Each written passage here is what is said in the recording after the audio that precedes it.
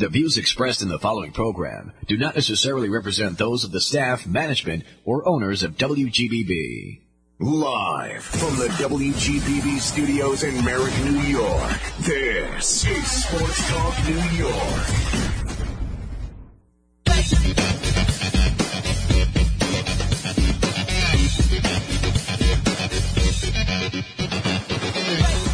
Good evening. Hello again, everybody. Welcome to hour number one of Sports Talk New York here on WGBB in beautiful downtown Merrick, Long Island, New York. My name is Bill Donohue. I'm here to take you through the first hour on this Sunday night, the 5th day of November, 2023. Our engineer, Brian Graves, is with us as always at the helm of this ship, making sure that there's smooth waters up ahead. We got a great show lined up for you tonight, as always. Leading off, we'll welcome in the man who probably is the greatest catcher in Chicago Cubs history, and also a member of the great 1969 Cubs ball club who, as we remember, fell short eventually to the New York Miracle Mets. In the second half, we will speak to former kicker for the Kansas City Chiefs and the New York Jets, Nick Lowery. He will join us, so sit back, relax, get comfortable. We got some great sports talk, some great people up ahead. As always, social media. I am out there. It's called The Talk of New York Sports. That's my Facebook page. So much there for you to see and enjoy. On X, which is Twitter, for those who have been asleep for the past 2 months or so. At Sports Talk New York is where we can be found. And you can follow me on X at B Donohue, WGBB. And if you miss a show, don't worry, because they're all out on the website at www.sportstalknewyork.com. And you can catch up anytime with that you want. So don't worry, folks. Our first guest is considered to be one of the greatest catchers in Cubs history. Probably have to go all the way back to 1940 and a gentleman by the name of Gabby Hartnett to find another one. He was an all-star in 1969, a Gold Glove winner in 1967, a member of the Chicago Cubs Hall of Fame. There's a new book out there that you folks should take heed of. This gentleman has the book called Iron Man, legendary Chicago Cubs catcher. It's written with John St. Augustine. The foreword is by Hall of Famer Ferguson Jenkins. You could order this book at lulu.com and just type in Iron Man in the search bar, and you'll get right to where you want to go. Very happy to welcome to Sports Talk New York tonight, Randy Hundley. Randy, good evening. Thank you. Good evening to you too, Bill. It's great to have you with us tonight, Randy. Now, I want to ask you, when you started out, you really introduced the one-handed catching style, and it soon Bench was doing that, and it became the way to catch. And I had read where guys like Herman Franks, when you were with the Giants organization, really frowned upon the one-hand approach. Well, he did, because he was an old two-handed catcher. Right. And a fellow by the name of Charlie Fox, who managed in the Giants organization, pardon me, was another two-handed catcher. And he got in the cage one day during batting practice and was going to show me how to be a two-handed catcher. And a pitch sailed on him a little bit to the outside part of the plate, and the ball went back against the screen. And I said, Charlie, that's what I don't want to do, is have a ball go back to the screen and me misusing my catcher's mitt in order to catch that pitch. Mm-hmm. And he said, oh, you're young, you can handle it. And I said, well, I don't want to try it, to tell you the truth. And because I knew my dad would frown upon it and would come and take me out of a ball game if I were to do that. Mm-hmm. And it just was very uncomfortable to me to turn that mitt over and, you know, have a ball sail on me and it'd get by me. And so he was in uniform and was the manager and was showing me how to do it. And I said, Charlie, I can't do it that way because I was not taught that. And I just have to sit there and catch the ball one-handed. And he didn't say much to me after that, but I knew I wasn't one of his favorites. Yeah. Yeah, and they soon traded you to the Cubs. Bill Hands was in that trade, as I recall, Randy. And your major league debut, it was September 27th, 1964, at the Friendly Confines, and you pitch ran for Duke Snyder in the top of the seventh inning. You remember that day? Yeah, I certainly do. I was with the San Francisco Giants at that time, and put me on first base to run for Willie McCovey. They didn't want to get him hurt, and I didn't want to get hurt either. No. But they put me in to run for him, and that was my break-in into the big leagues. Now, you went up against the Dodgers soon after in one of the first games of your career. You just happened to face Koufax and Drysdale. And Drysdale, typically, he welcomed you to the big leagues the way he welcomed a lot of guys, didn't he, Randy? Yes, he certainly did. And I tell you what, the pitch that he threw at me went right under my throat and the neck, and I could feel the air moving my throat, and it was very uncomfortable. I went down on the ground and was lucky that I didn't get hit because the ball was way up and in on me, and I had nowhere to go but to the ground, and thank goodness he made me. One or two things could happen. He could make you mad and make you want to do better, or he could have made me mad and I would have never taken it out on anybody. But thank goodness I got up off the ground and hit a ball to the left field line about 2 feet in front of the fence, and they caught the ball, and I was proud to have hit the ball at that particular time. And that's what I wanted to do, was to laugh, but I was so mad I couldn't even see straight. Oh, I can imagine, yeah. Unbelievable. And I got up and hit this fly ball, and I was very proud of it. There you go. Randy's experience with the great Don Drysdale. Now, Leo DeRocher comes in to take the reins of the Chicago Cubs.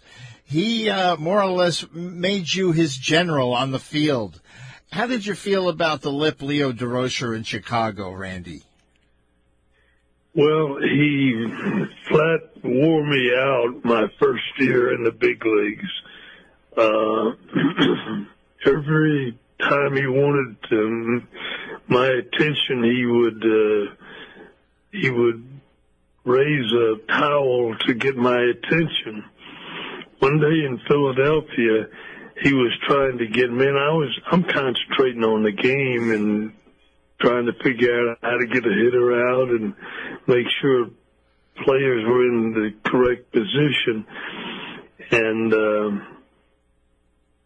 all of a sudden I see this towel fly out of the dugout, and Leo had grabbed it, jumped up inside the dugout, and hit his head on a rafter, and I thought he was going to come and get me and take me out of the ball game because I wasn't used to that. And I looked over at him, and I'm seeing him rub his head, and didn't have the freedom to tell me what was going on, so I just had to keep playing the game. And that's all. And I don't know why he wanted my attention, but he got it, and he had it every day after that. Because I didn't want to go against anything he said, and he was trying to teach me how to run a game the way he wanted it run, and so from that point on, I paid a lot of attention to him. I see, yeah, Leo DeRocher, folks.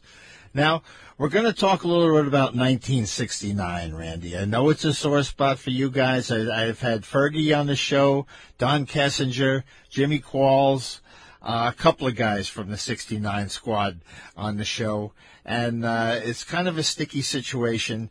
Let me set the stage. The lead is shrunk to half a game in September. The Mets beat you twice in New York. There was a play in the 3-2 loss in the first game. Tommy Agee on second base. Wayne Garrett lines a single to right field. Jim Hickman picks it up, throws it to home, and it appears to beat Tommy Agee to the plate, but the umpire calls Tommy Agee safe. And you tell us your side of the story, Randy. Well, my side of the story is not that bland, so to speak. I was anxious to get the ball to put the tag on AG. He was a very good base runner, fast and a little bit deceiving, but he headed for home, and I was anxious to get the throw from right field. Jim Hickman he got a one-hop ball that Wayne Garrett had hit, and he fired the ball to me, and it came in as a perfect strike, and I had blocked the plate and was trying to keep AG away from the plate, and I had caught the ball one-handed and just tagged him like anybody else would, and the ball rolled up my mitt up into the webbing, and I thought I was going to drop it, but I held on to it and put the tag on AG. I looked at first base at Wayne Garrett, the runner, and make sure he didn't go to second, and I could see the disgust on his face with the call by the umpire, Satch Davidson. And when he called him safe, I'm telling you, I lost myself. I knew I couldn't bump into him or get too close to him, so I started jumping straight up and down to avoid him. And then I hear this tremendous roar go up, and I see him with a safe sign, and I'm telling you, I couldn't believe it. And then I confronted him on the play, and he finally stops me and says to me, he says, "Is that all you got to say?" I said, "No, man, I ought to bite your head off." He said, "Randy, you'll have more brains in your stomach than you have in your head if you do that." And he shut me down right then and there, and I didn't say any more to it. But it was a very big play for the ball club and for me and AG. And right. It was an uproar after that. Yeah, Tommy goes down in history. He's not with us anymore, the great Tommy Agee. He says Randy didn't touch him. Of course, Randy says he did. And we'll have to wait till we meet these guys in the afterlife, and we'll discuss it then, folks. Satch Davidson was the umpire. He was a rookie then. And as Randy says, he calls Tommy Agee safe, and the rest, as they say, is history. Now, the Black Cat game, Randy. Where were you? Santa was on deck. The Black Cat comes over and walks in front of the Cub dugout. What were you thinking? Well, I wasn't thinking too much that particular time. I was just worrying about us getting a run and getting ahead in the game. But it's very frustrating sitting there and sitting in the dugout and see a black cat come walking across from you. And, it was just, I don't know how to describe the feeling when that cat came out on the field, because I didn't think they could do that. And some of the Mets players had run. I had heard that some of them had run a cat out on the field. I talked to a number of the players, and they said they didn't know anything about it, that the cat just came out and just happened to be there. And so we just had to deal with it the best we could. And, of course, the cat was walking in front of Leo with us sitting on the bench. I think I was sitting beside Leo at the time. And he starts ranting and raving in his profanity and wanted to know what in the world that demon was on. Why was that demon on the field? And so, but it just walked across and looked at us and stopped and looked at us like we were enemies, and it was a very interesting situation. Yes. And as you can imagine. That is for sure, Randy. The great Randy Hundley is with us tonight on Sports Talk New York. Now, Tom Seaver's so-called imperfect game, Randy, that gem that he pitched against you guys in 1969. You come up in the ninth inning and you try to bunt your way on. Did Leo give you the bunt sign, or you just figured, I'm going to try to break this up? I just figured I was going to try to break it up any way I possibly could.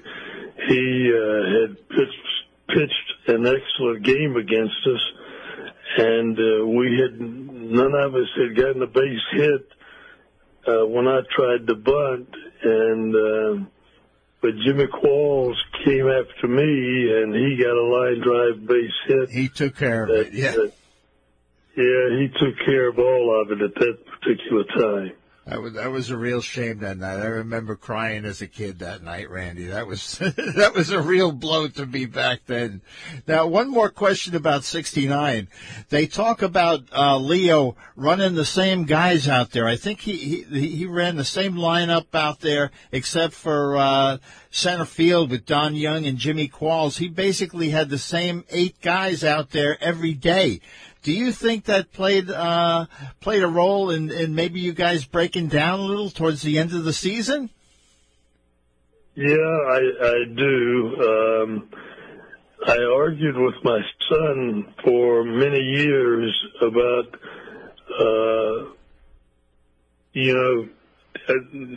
our attention going to him as a runner on base. And I always felt that disrupted our ball club when we lost that run and lost the game on a bad call. And, I know that he didn't intentionally do it, but It was just a rotten call and should have never been made against us. And we ended up losing the ball game, and, of course, we ended up losing the pennant that year. Right. At that particular time, I think we had a 2-game lead, and with them scoring that run, went to a 1-run lead, and they beat us that game. And it was very devastating to us as a player. And but it wasn't much we could do about it. We just had to deal with it the best we possibly could, and so that run ended up costing us the game. Mm-hmm. And it was very devastating to us, I'll tell you that. Yes, I can imagine, Randy. Randy Hundley with us again tonight on Sports Talk New York. You caught a couple of no-hitters in your career, Randy. You caught Bert Hooton's no-hitter against the Phillies, and the one I want to talk to you about is Milt Pappas. Milt Pappas was pitching a perfect game against the San Diego Padres on September 2nd, 1972. Larry Stahl is the batter, and Bruce Fleming calls a pitch that was on the corner. He calls it a ball, and that breaks up Milt Pappas' perfect game. Now, I know I talked to Milt Pappas on the air a long time ago. He's no longer with us either, but he took that to his grave, Randy, that call that Fleming made that day. Yeah, and he should have, because the 2-2 pitch was a strike, and he could have called him out on that pitch, but Bruce Fleming decided not to and ended up walking him, and that was the only base runner they had that day, and it was very frustrating to us, but what are you going to do? Right. You have to live with it, and that's what we did. Right. Very tough to deal with, I can imagine that was. Now, you were in the era, I remember when I was a kid, Randy, great catchers in the National League. Of course, you had Bench, yourself with the Cubs, Grody with the Mets, Manny Sanguillen of the Pirates. Just a wonderful time for catchers in the National League. Yeah, we had some top-rated catchers playing at that particular time, and that in that era of playing baseball, I think we had the top-notch players in the game at each position, and it lasted for quite some time, and yes, I had Bench had 2 at-bats, and that would have been his rookie year, but he had a foul ball on his bare hand and caused him to come out of the game, and I saw him walking off the field, and the blood was dripping from his hand, and I knew he was injured pretty bad, and he ended up not having the 2 at-bats that he needed to be his rookie year, and he came back the next year and was the rookie of the year, and with his outstanding play, and he could flat catch, throw, hit for power. Couldn't run that well, but he had all of the other tools that it took to be a Hall of Fame ball player. He sure did. The great Johnny Bench, ladies and gentlemen. And as I said, just a great era for catching in the National League back during Randy Hundley's time. Well, Randy, you're a fan favorite still in Chicago. You draw crowds at the Cubs convention. The fantasy camp's still going on. You got your World Series ring from the 2016 Cubs, who ended the curse, so to speak. The new book, folks, again, it's entitled Iron Man, Legendary Chicago Cubs Catcher. It's about Randy Hundley. If you go to lulu.com, Lulu.com, and type in Iron Man in the search bar, you'll get right to it, and you can enjoy this wonderful read. Well, Randy, it's been a pleasure. I really thank you for taking time out of your Sunday night to spend it with us here in New York. John Augustine, too, I want to thank him, your co-author. The book again, folks, Iron Man, Legendary Chicago Cubs Catcher. Go take a look at that. As I said, you'll really enjoy it. Randy, thanks once again. Thank you very much, Bill. Take care. You too. That's Randy Hundley, ladies and gentlemen. Up next on Sports Talk New York, we'll welcome in the great NFL kicker, Nick Lowery. Stick around, folks.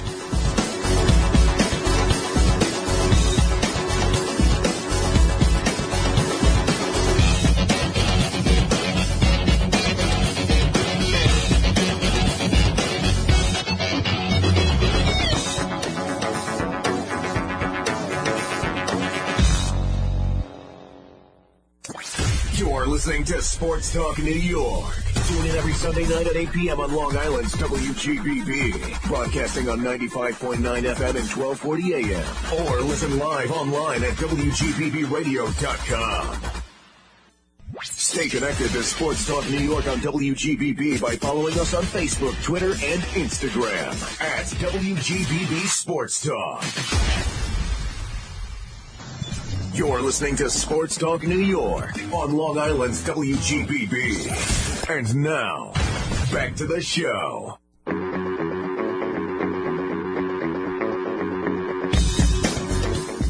All right, ladies and gentlemen, welcome back. Welcome back to Sports Talk New York here on WGBB in beautiful downtown Merrick, Long Island, New York. I'd like to thank everybody for listening in tonight, stopping by, hanging with us for a while. I would like to thank the people that tuned in from Chicago as well to hear Randy Hundley. I hope you enjoyed that chat, and I certainly did, talking to one of the heroes of my youth, Randy Hundley. Well, the baseball season's over and the new champions in Major League Baseball, and it's the Texas Rangers. Great stories coming forth with Bruce Bochy winning a World Series for the fourth time and one in each league. Then again, there's the bullpen catcher for the Texas Rangers. He's from Long Island. His name is Patrick Cantwell. He's from West Islip, and we hope to bring him to you in a future edition of Sports Talk New York. And he's also a Stony Brook graduate. And then there's former Met Travis Jankowski, who was a Stony Brook Seawolf earlier in his career as well. And I'd just like to bring to you The Green Fields of the Mind, written by A. Bartlett Giamatti. I like to quote this at the end of each baseball season, and it goes like this. It breaks your heart. It is designed to break your heart. The game begins in the spring when everything else begins again, and it blossoms in the summer, filling the afternoons and evenings, and then as soon as the chill rains come, it stops and leaves you to face the fall alone. You count on it, rely on it to buffer the passage of time, to keep the memory of sunshine and high skies alive, and then just when the days are all twilight, and when you need it most, it stops. Today, November 2nd, a Thursday of rain and broken branches and leaf-clogged drains and slick streets, it stopped, and summer was gone. Our next guest, ladies and gentlemen, was a kicker who played for the Patriots, the Chiefs, and, of course, the New York Jets. He was selected to the Pro Bowl 3 times, and when he retired, he was ranked first in field goal percentage and also had the most field goals in NFL history. Real pleasure again to welcome back to the show, Nick Lowery. Nick, good evening. Thank you, sir. Wonderful to have you with us, Nick. Your clock's all set out there? You're good to go? We don't have to do that here. Oh, yeah, that's true. Yeah. That's right. Yeah, you guys are exempt. We don't have to do that here. You guys are exempt. That's right. It's the rest of you guys that are screwed up. Yeah, we've got it all figured exactly. out. You guys are the normal ones. Okay. Now, who were your sports teams and players as a youth, Nick? Oh, absolutely. The Washington Redskins and the Washington Senators, and then the Washington Bullets. Wes Unseld and Earl the Pearl Monroe before he went to New York. Sure. Of course, Gus Johnson. Frank Howard, the great Frank Howard, who just passed away a few days ago. Right. Yeah, and you had Ted Williams as your manager for a while. It was, and it was a great team. Yeah, they went from zero to a pretty darn good team. And unfortunately, our owner decided to move us from Washington to Texas. And the Nationals came in about I don't know how many years later, but. The Senators, we took pride that we had about 4 members of the all-ugly team. We didn't have a lot of all-stars, but we had members of the all-ugly team, and we were proud of them. That's good. Yeah, if you can't be good, be ugly. That's what I always say, Nick. Now, your childhood was unlike most NFL players. Your mom coordinated the Fulbright Scholars Program in London. Your dad, that's correct. Your dad spent a career as a European affairs analyst for the State Department, and you were born in Munich, and you spent part of your youth over there, and you also lived next door to a Supreme Court Justice, Byron White. Yes. Now, what was that like, living next to a man Well, let me clarify. My dad was in the first group of Fulbright Scholars, so my mother took her job seriously and ended up marrying my dad. She was in charge with, I remember Daniel Patrick Moynihan, future United Nations ambassador. Yes, Senator from New York. And U.S. Senator from New York. Right. Was a freckly-faced, skinny, scholar. My mother was more attracted to the seasoned former reconnaissance pilot for General Patton. And my father was an expert on Russia and Eastern Europe and was in the first group of when the CIA had, shall we say, a more, diplomatically, well-defined sense of idealism than it may today. And that's why in the early days my dad was working for the CIA in Germany, in Munich, where I was born. They came back to the States till I was 9. And our next-door neighbor moving in when I was 6 into McLean, Virginia, was a guy named Justice Byron Whizzer White, who happened to lead the NFL in rushing twice in 3 years. Right. And first with the Pittsburgh Steelers in the Rooney family, and then 2 years later finished number 1 at Yale Law School. The same year, the poor guy led the NFL in rushing for the Detroit Lions. Mm-hmm. Now, you won the Whizzer White Award. That's a good one. The Whizzer White Award in 1993, who is given to the guy who does the most community service or the most charity work in the NFL. Well, I'd like to think it was beyond that. It's, about that person that does his community, service certainly and represents, I hope a certain, facility in leadership itself. And I talk about that when you're surrounded by those people, what a difference it makes. So when you do work like I do with the homeless and with Native Americans and inner city kids, to get them exposed to people that have achieved things, that think bigger, to help them realize it's possible for them, that's huge. And here's a great thing. The next year, because Justice White had just retired, he refused because back then, again, the Supreme Court had that funny thing called ethics at a different level. So he refused to, I'm being a little facetious here, but let's just say there have been some conflicts of interest lately with some of the things attributed to some Supreme Court justices. But he refused to do anything with the Players Association because he knew he might have to rule on the antitrust issues to do with the NFL. So when he finally retired, I was asked by Dick Bertelsen, the vice president of legal affairs for the NFL Players Association, if I would ask him to present the Justice Byron Award named for him, Justice Byron White Award. And he told me he just left the White House where he had sworn in with Bill Clinton the new Attorney General, Janet Reno. And he told me amusingly that he said on one condition he would do that for Bill Clinton, which was that he could wear his cowboy boots so that Janet Reno, who is not a small woman, would not be taller than him. And so he agreed to present. So I got to introduce, as the winner of the award that previous year, I got to get up and introduce my next-door neighbor and one of the greatest people I've ever known in my life. Outstanding. What a great story that is, Nick. Now, you went to Dartmouth. Again, not many NFL players go to Dartmouth. You were a theater major your first 2 years. Very good. Right? I was.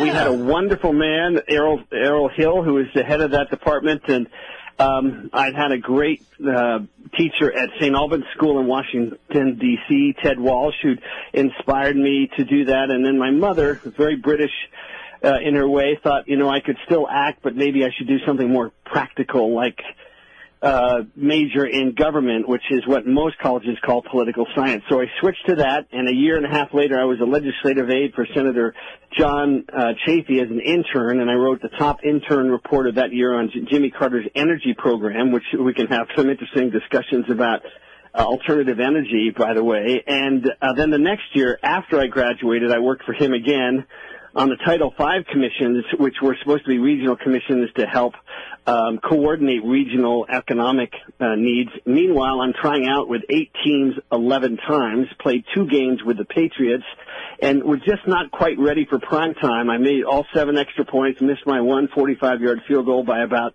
2 miles against the San Diego Chargers, and they let me go. And, all that kept going through my head was, there's no way I can be good enough unless I keep going, unless I keep trying. And the next year, the Redskins gave me 2 shots, and I made a couple of field goals, missed 2 extra points, just barely over the right upright because I was learning to kick without a tee. And I mention that because I had never missed an extra point in college, 51 for 51, and I went on to have the highest extra point percentage from 20 yards in the history of the NFL. I made 562 or 568, and that was before it was moved back, of course, a few years ago to 33 yards, which is considerably harder. Right. But anyway, to me, that message, when you hear, people talking about how do they get through all the rejections, it's the fact that I hung in there for 2 years, and the Nick Lowery that got cut by the Patriots and got rejected by the Jets twice and got rejected by the Colts twice and got rejected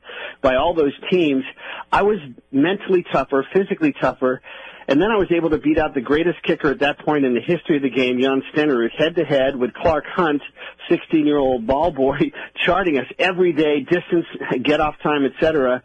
And now the current owner of the Chiefs, one of the best owners, if not the best owner in the National Football League of the reigning world champion, thank you, Kansas City Chiefs, Clark Hunt told his father, Lamar Hunt, whose name is on the trophy for the AFC, championship, that I was going to beat out Jan Stenerud, and indeed I beat him out and broke every single one of his records, which could never have happened except for getting cut and rejected 11 times. Right. Well, we will talk in a little bit, Nick, about Canton and prospects for that, but on to more important things. I'd like to ask you about coming out and talking about Tay-Tay and Travis Kelce at the Chiefs game, and Travis at the World Series was a distraction to the Kansas City Chiefs. Have you had any backlash from that, Nick? You know what? Well, first of all, if anybody took the time to read what I wrote,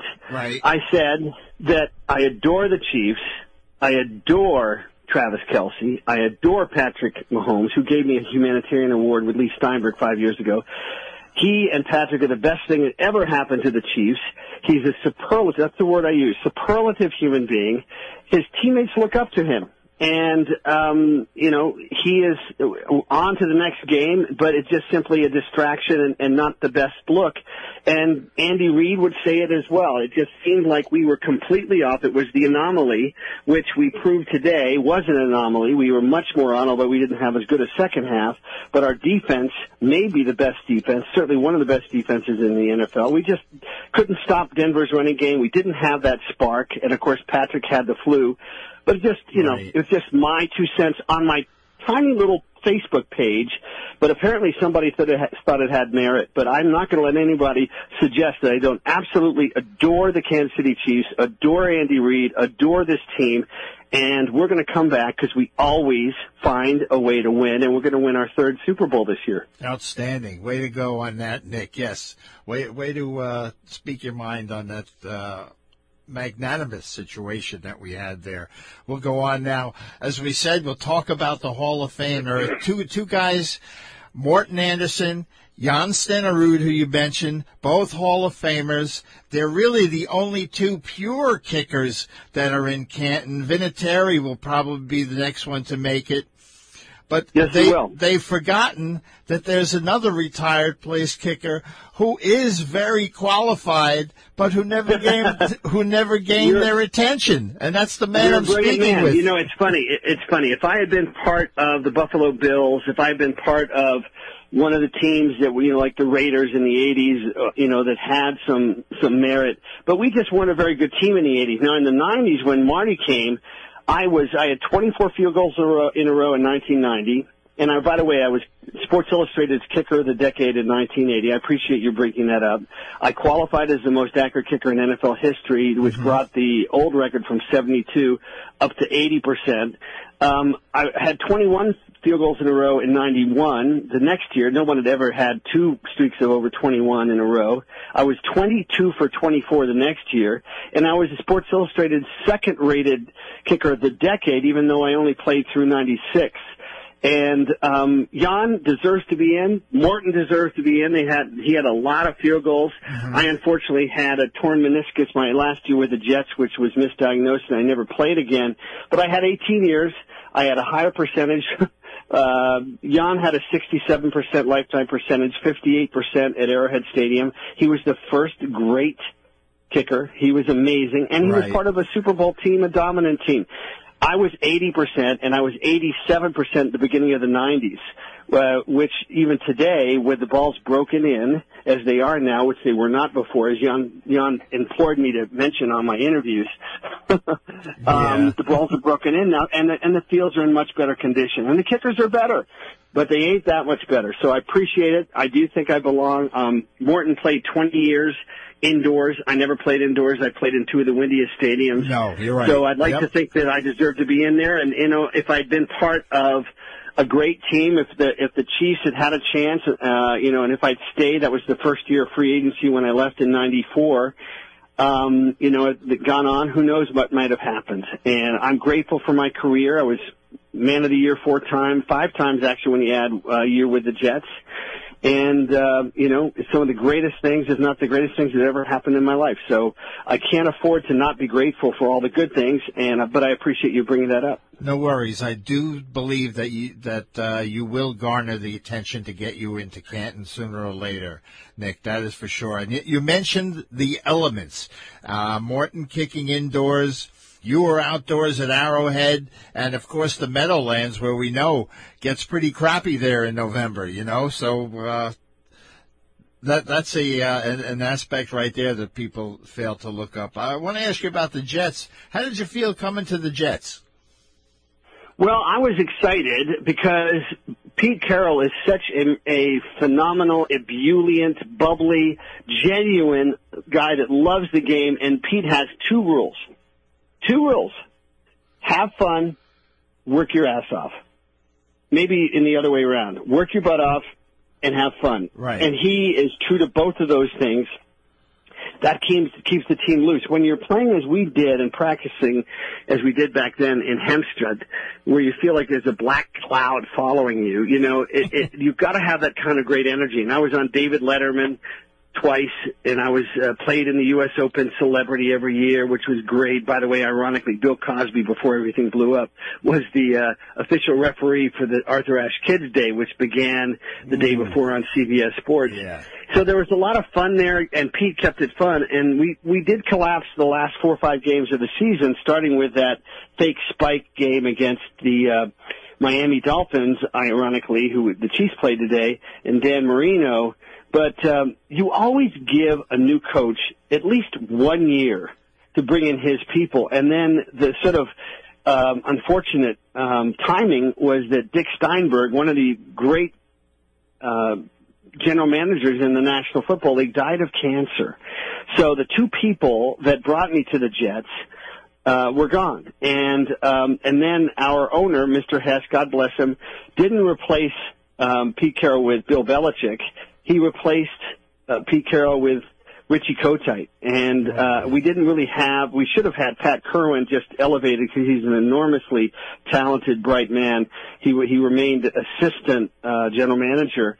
But we had a lack of clarity with that position, and we just had 2 terrible years. It was a rough time, and I just choose to chalk it up that God's in charge of things. We do the best we can, and in the end, the script's not always written by us. No, yeah, tough days in Hempstead.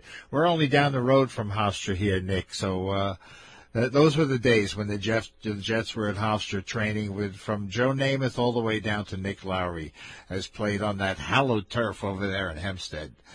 And by the way, Joe has become a great friend, and anybody that thinks Joe is just a legend, Joe Namath is the nicest, most considerate, most respectful, most genuine and kind human being I may have ever met in my life. And I tell people now that when they beat the Baltimore Colts in that legendary, maybe the most important single game in NFL history, it wasn't because they had more talent.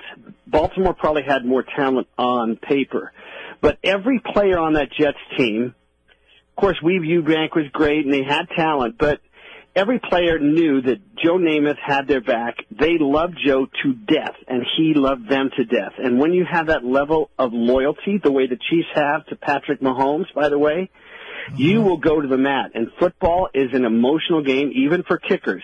When you got your emotions and your juices flowing because you give a darn about each other, it's amazing how that translates in the game itself. And that's why Joe Namath and the New York Jets won the most important game in the history of the National Football League. That's great that you brought that up, Nick, about Joe Willie, because I think there are a lot of misconceptions about the guy.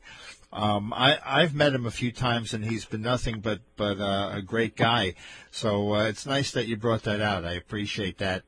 And absolutely. I want to ask you about the single bar on the helmet. Nobody wears the single bar on the helmet anymore. I remember when quarterbacks used to wear the single bar on the helmet. And Joe Theismann. Yeah, I mean, John Hadel, Joe Theismann. Why did you go with the single bar? Well, I was given it when I started, and I didn't need it. I played 18 seasons and, played 300 whatever games. I didn't even have a tooth protector. I just would chew my red my chewing gum and Big Red, and that was it. And I never had luck. I mean, maybe I was lucky too on kickoffs, but I never needed it. And I wanted vision. I wanted to be able to see that ball clearly. When you were moving towards the ball is snapped 8 yards, caught and snapped in about 0.75 seconds, caught and put down in about 0.4 of a second. And you have literally 1/10 of a second while the ball is spinning and you're moving to see it, to focus on it, to plant your left foot if you're a right-footed kicker, and to attack the ball. And so the vision part is pretty darn important. Now on kickoff, I'd move my, kind of like a flap on an airplane wing, I would move my little bar up a little bit just in case. But, I never needed it, and I never felt embarrassed by it. And it didn't seem to hurt. Great answer. Now, we're speaking with Nick Lowery tonight on Sports Talk New York. How about some of the changes in the game of football since you're retired, Nick? Well, I think, first of all, football in the NFL, and Roger Goodell, he's a genius.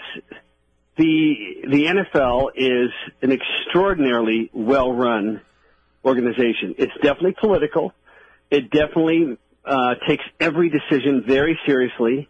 But I was player rep. I was actually on Nightline with Ted Koppel in 1988, the first day of the lockout or strike or whatever you want to call it. I was player rep for 11 years with the Kansas City Chiefs, and then with the Jets for a few years. Roger Goodell has helped manage this era of shared revenue incredibly well.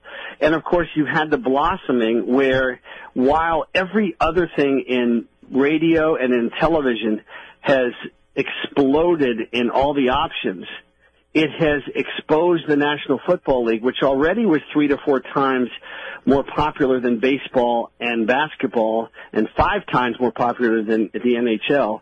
Now it's 4 times more popular than baseball and 4 times more popular than the NBA. And so there is nothing in terms of drawing an audience that is more consistent and more valuable than the NFL scorecard. And, of course, bringing back Taylor Swift probably doesn't hurt the ratings a little bit as well. But the truth is the NFL was great before any of that. It's so well managed. The game itself, of course, with a 6-second game, you can have timeouts. It's perfect for, advertising. But the other thing is it's such a perfect blend of the sort of military side of great tactics and strategies with amazing power and speed and grace and athleticism and violence. And they've taken away some of that. A lot of the guys complain, and frankly, if Joe Montana was a quarterback today, I think he would have had 6 Super Bowls and with 0 losses, and people would maybe have a stronger argument that he was better than Tom Brady, although Tom Brady's 10 Super Bowls is just extraordinary, not taking anything away from him. Tom is, one of the greatest competitors in the history of any sport, right up there with Michael Jordan, Magic Johnson, but Roger Goodell has done a phenomenal job with the NFL. The rules changes with regard to concussions, very necessary.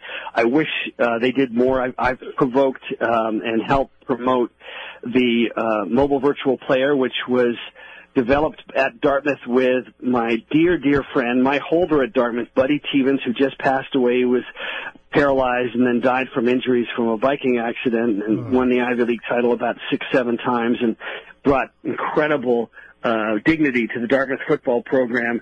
But one of the great legacies of Buddy Stevens is that he said, let's develop a mobile robotic dummy that can run a 4.640 or 4.740, that can cut on a dime, that weighs 200 pounds, but no longer in the Ivy League. Now for about 7 years, the Ivy League no longer has teammates tackling teammates in practice. So that's cut 80% of injuries and 60% of concussions.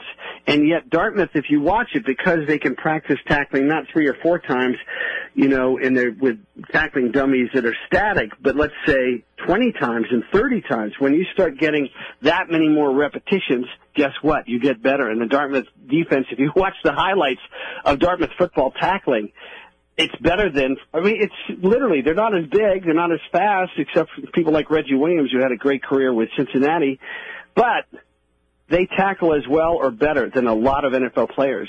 So there's a great thing, and I think 16 or 20 NFL teams have the MVP, this incredible movement. You get 2 or 3 of those things, so it's a lot like watching mobile bodies coming across, and who do you block and who do you tackle, and yet that way teams don't have to tackle each other and create all of those knee injuries and shoulder injuries and hip injuries and back injuries and concussions.